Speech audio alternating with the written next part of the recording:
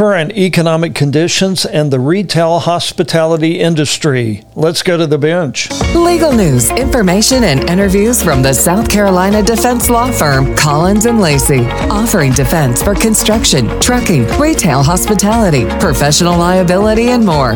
The views expressed by guests are not necessarily that of the law firm, its management, or employees. This is The Legal Bench.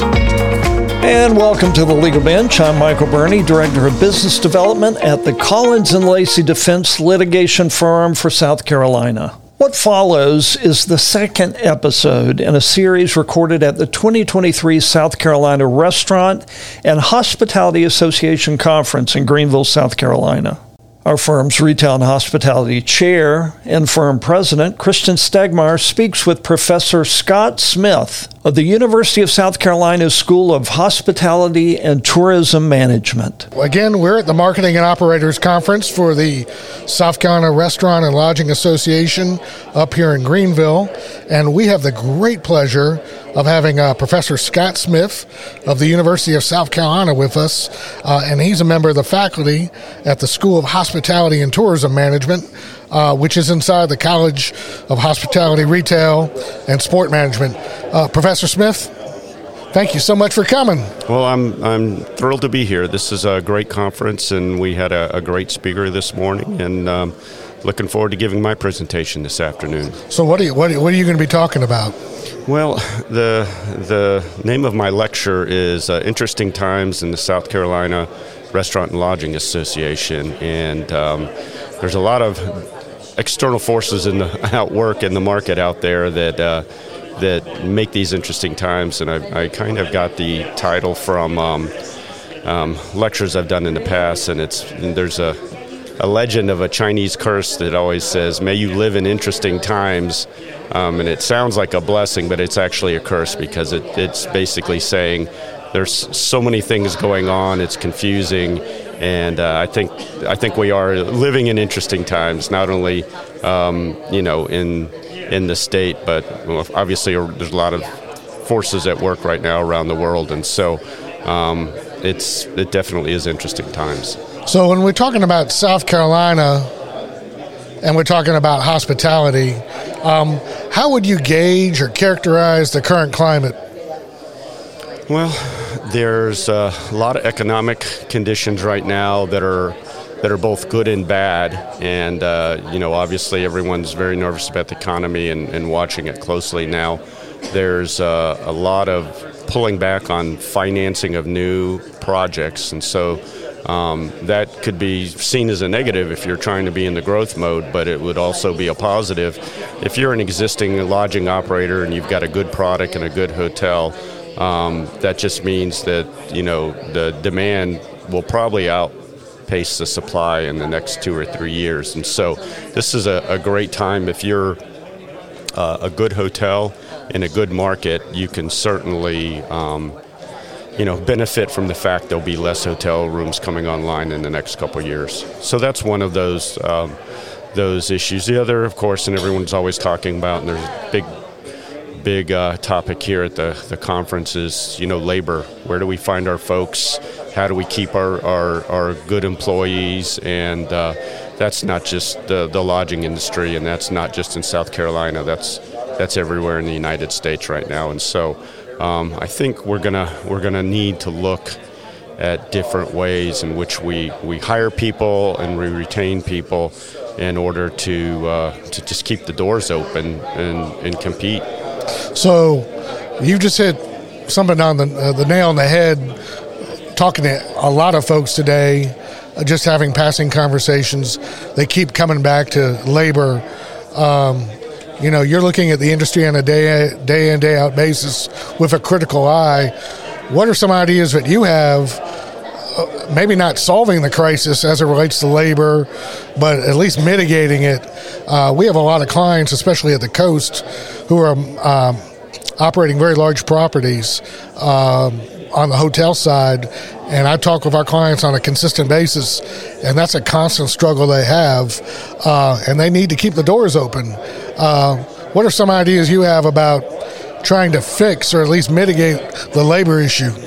Well, before I go into that, I just want to kind of take our industry to task, and there's no bigger fan or supporter of the industry than I am. I grew up in the industry, and I think we do ourselves a real disservice. COVID, certainly hurt everybody, but it particularly did a number on the hospitality and tourism industry, in that I think we probably did ourselves a disservice in not treating our employees the way that other industries did. We were the first to lay people off, good, loyal employees that had been with us 5, 10, 15 years.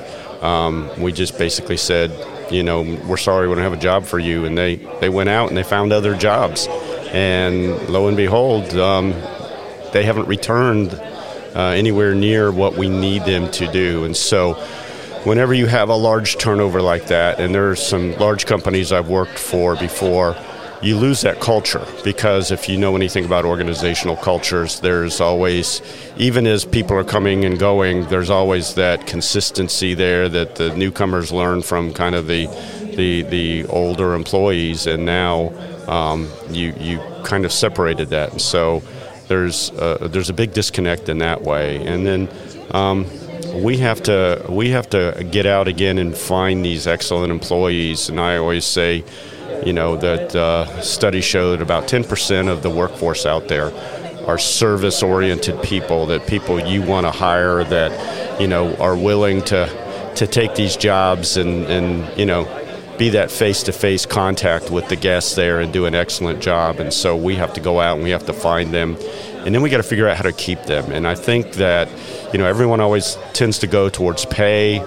Pay them more. Well, research shows that there's, a diminishing return there, where at a certain point you could pay them $1 more and it's not going to help your retention, or it's not going to improve employee satisfaction. So you've got to find other creative ways in order to meet those employee needs. And we were talking a little bit about, employee housing, and I'm sure that over on the coast, that is that's the big bugaboo that if you could overcome that you could have access to a lot of excellent employees. And so there's got to be some creative ways, I think, that especially over towards the coast, where all the resort, resorts are, that they're going to have to come up with some creative ways in order to provide housing. And so I worked in the theme park industry when I first got into hospitality, and I know that the theme parks down in Orlando are seeing this situation, and they're actually creating employee housing, affordable employee housing for a lot of their employees. And I think that might be a wave of the future that everyone needs to look at. And so that's just one of many things. But again, I want to reemphasize, we have to pay our people fairly, but at some point, it's more about the pay. Well, you make a good, interesting point. I've read about the notion of employee housing, not only in the hospitality sector, but education. You've got teachers making $45,000 a year, and affordable housing is a struggle. And so you've had school districts build housing for them. I see down, especially in the low country, on Hilton Head, where you have a lot of hotels, a lot of restaurants. The folks that work in those hotels and restaurants, they don't live on Hilton Head Island. They're living in Jasper County, Hampton County, Allendale County, and they're riding a bus or driving in. Have you had any sort of conversations with operators, whether it's the low country or otherwhere, where you're consulting with them, where you've broached the notion of, we got to get paid the right place, but we've got to think about other strategies like housing? What's the appetite for that in South Carolina? Because it still seems to me kind of a novel concept here.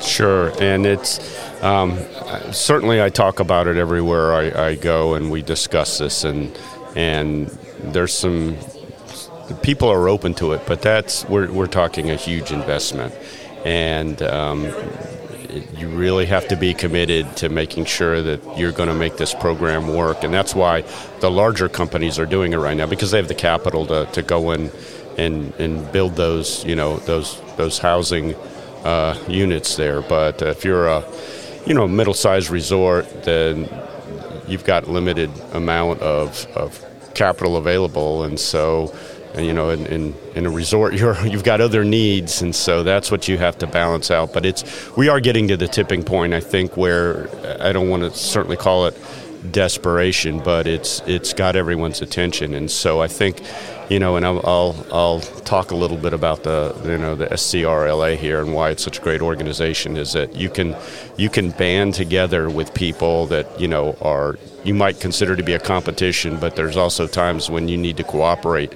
And I think that many of these locations, if they were to band together as a group, and maybe now you've got a concerted effort there, not only you can spread out the cost, but the effort. Now we're talking about getting something truly done there. And I also do work with theme parks, and Carowinds, which is right up the road there. They've done an excellent job of building new housing for the summer employees, and they were able to benefit from that, because that's another place that needs an incredible amount of employees, and they recognized that early on, even before COVID, and put their efforts into that. And so that's the type of effort that I think is needed. And again, if you band together with other organizations that are in the same area, then you can make things like that happen. That's one of many things. I mean, housing is one of them. Healthcare, education reimbursement. If you talk to the younger students now, they're not worried about 401ks. They're worried about student debt. And some forward-thinking companies are saying, well, we're going to help you with those. That's an added benefit, helping with you pay off your student debt and so forth. And so those are, and again, this is not my area, but those are just some creative things that I've seen out there that I think we have to break out of our old mindset and just say, well, pay them $1 more. Well, that's not going to work anymore. Let's get serious about other benefits. That involves a lot of creative thinking, and I love hearing about all that. Let me ask you this. You talked about some of the pressures that exist in hospitality right now, especially from a financial standpoint, where the interest rates are where they are, and so capital is drying up, or the access to capital is drying up, but it still exists in places. So if you were somebody that was allocating capital right now, where's the smart money going in hospitality? Wow, that's a great question. I think about that a lot. I teach a graduate finance class in the college there, and every year it seems like there's new topics, and that certainly seems to be one of the topics right now. Is, okay, you've got this great project, how do you finance it? And I think there's several things you need to look at. Creative financing, of course, and different capital stacks, and going to multiple sources. But the good news is that if you're able to get financing, I think that the marketplace right now is so competitive. It'd be a great time to build. But it's going to be hard to find, and so you have to, it comes in ebbs and flows. And I can remember a time where you just needed to put together a basic business plan, and they were more than willing to go out and almost beg you to take their loans. And we've kind of come to the other side of the equation now. And so if you have a project out there, I mean, anybody that is a smart lender is not going to turn away a good project. So if you have a good location and a good market with great demand, then it doesn't matter how tight capital is right now. Everyone's going to take advantage of that. So my advice would be to do your homework and make sure your numbers are solid. And if you've got a surefire hit, be sure and present it that way, and then you'll find financing. It may not be the favorable financing terms we've seen in the past, but it's still, if it makes financial sense, there'll be people out there that will sign off on those loans. So let's shift gears a little bit and talk about something that I think from an academic standpoint has been interesting you of late, and it's probably another stressor, at least on lodging, in the traditional sense, hotels. That's Airbnb and similar other platforms. you read the story of Airbnb, and you read about Brian Chesky and Joe Gebbia. Those guys, they completely, they completely change things as it relates to hospitality and lodging. And in many, many cities, including many cities in South Carolina, while in South Carolina we might have been slow to accept, we're right there with everybody else now. There's an ebb and flow, and you and I were talking before we went on air about what's going on in New York City now, where they've essentially legislated out Airbnb from all 5 boroughs. Talk about the current status of Airbnb, where it is as a company. How does it continue to compete with traditional hospitality, and where do you think it might be going? Well, let me just start with a disclaimer and say that I do research regarding the lodging shared economy, which is Airbnb and VRBO and all those other companies. And sometimes people accuse me of being anti-Airbnb, and I certainly am not. I've used Airbnb in the past. It suited my needs when I needed it, and I had a very pleasant experience. But that being said, I've always said that, especially being here at a lodging conference, we're talking about the South Carolina lodging industry, is that we need a level playing field. And that Airbnb was created to be one thing, and it kind of morphed and grew into something that is akin to the hotel industry, which is again neither good nor bad, but we have to see a level playing field. And so my most recent research was interesting in that we went out and we looked at all the different legislation around the United States with regards to lodging shared economy and Airbnb, and what we found was just a hodgepodge.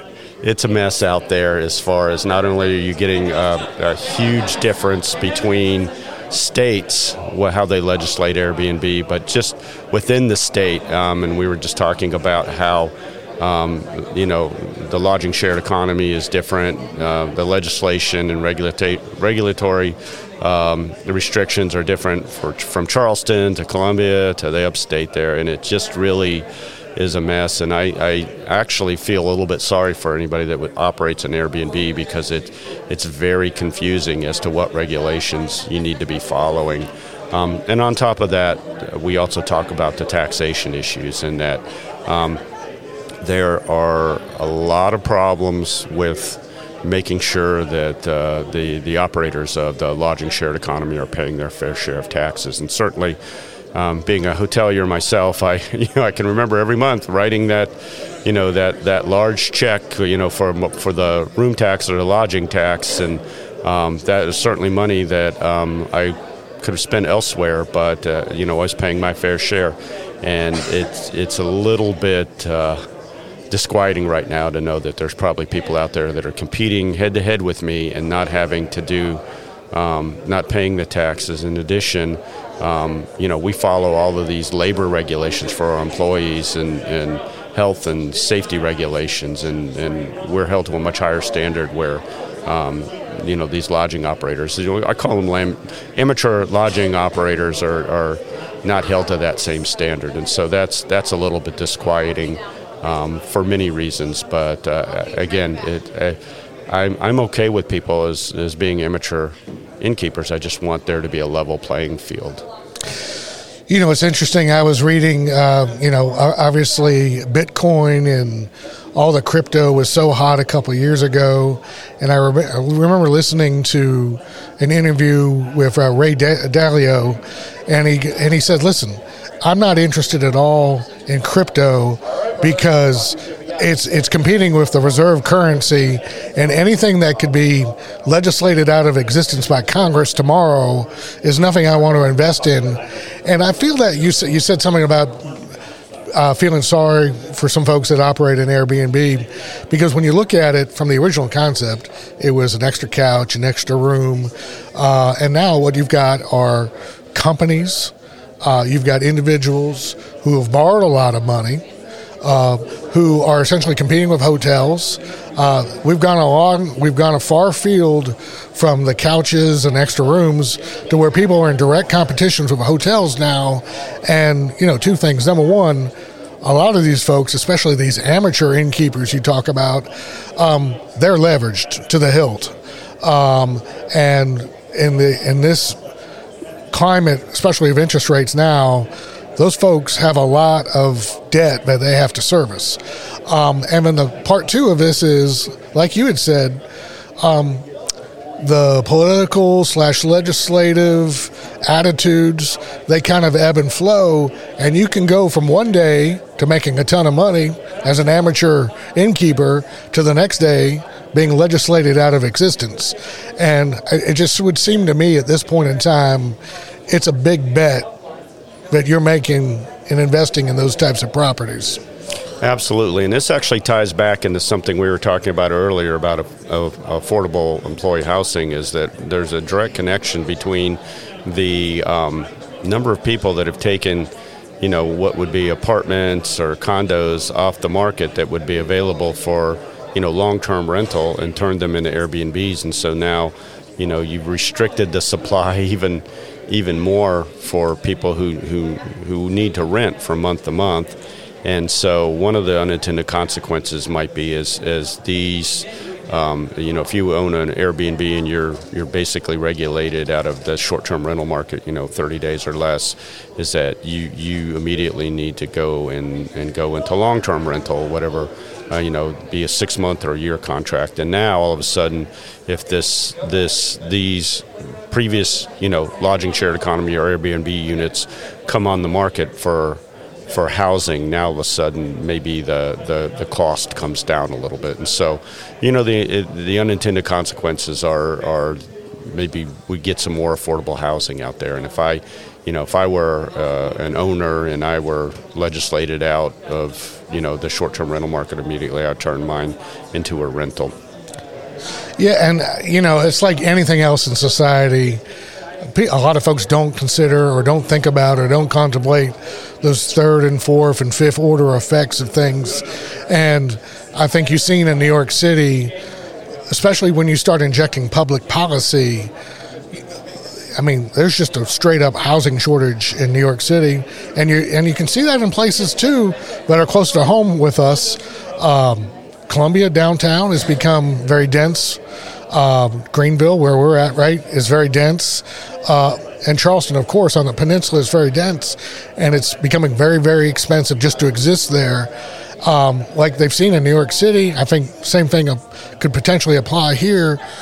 Elected officials who are going to be subservient to their constituency, they're worried primarily about, can I afford to live here?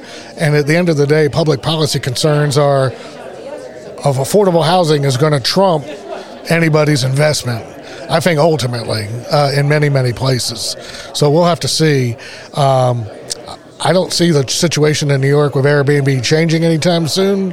And I think, if anything, it's probably becoming a template for other cities to follow. So we'll see. And as a result, the share price, if you're paying attention to the share price of an entity like Airbnb, between that and access to capital, it's not as robust as it once was. So we could talk forever about that. It's something that engages me. Last thing I want to talk about is that a lot of folks don't recognize or don't know, but the University of South Carolina, the College of Hospitality, Retail, and Sport Management, one of the 10 best programs in the country, especially on the hospitality side. We're right there competing with the hotel school at Cornell, Central Florida, the school in hospitality at the University of Houston. It's a great time to be at Carolina. Talk a little bit about your experience there, and talk a little bit, too, as well about the caliber of students that are getting attracted to coming to Carolina for undergraduate school. Well, thank you very much. Yes, I'm a huge fan of the University of South Carolina, so much that I picked up and moved my family up here, over 10 years ago. I'm a UCF grad, University of Central Florida, right there in Orlando, the heart of the theme parks and tourism. And I got my degrees from there and thought I would teach.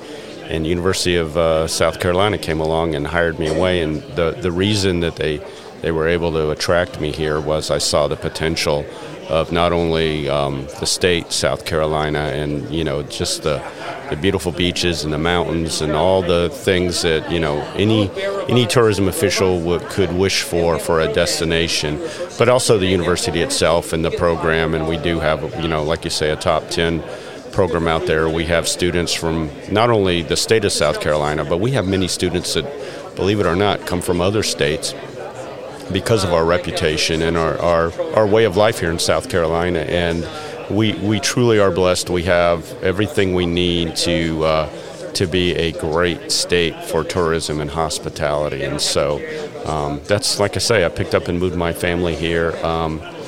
Wonderful students. Again, it's part of our job is pretty much like the human resources director out there. We have to go out and find those students that are born for the industry. And we always say we recruit for attitude and we'll train you for skills. And so all this the Danny Meyer rule. Yes, exactly. Yeah, that's right. I properly attribute that quote there. But yes, there are some students out there that are just born to be in our industry. They love it. They love people.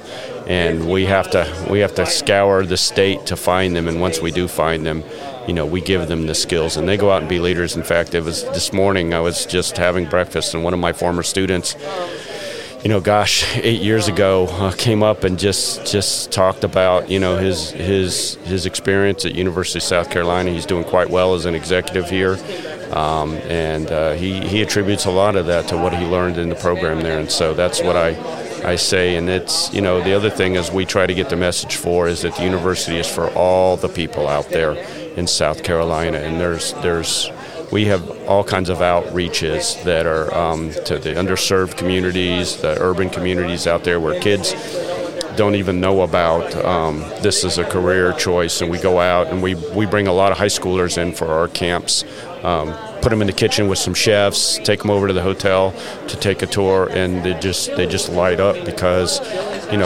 they had a very limited view of what their career horizon would be, and we kind of expand that. And that's what we go out and we find those people and we bring them in. So we like to think that we're a really good investment for the taxpayers of South Carolina, because these are the future hotel managers or restaurant managers out there, and it keeps the state and the economy strong here. That's awesome. Dr. Scott Smith, the University of South Carolina, thank you so much for joining us on The Legal Bench. It's my pleasure. Thank you. You've been listening to The Legal Bench from the South Carolina defense firm Collins & Lacy. Learn more at collinsandlacy.com.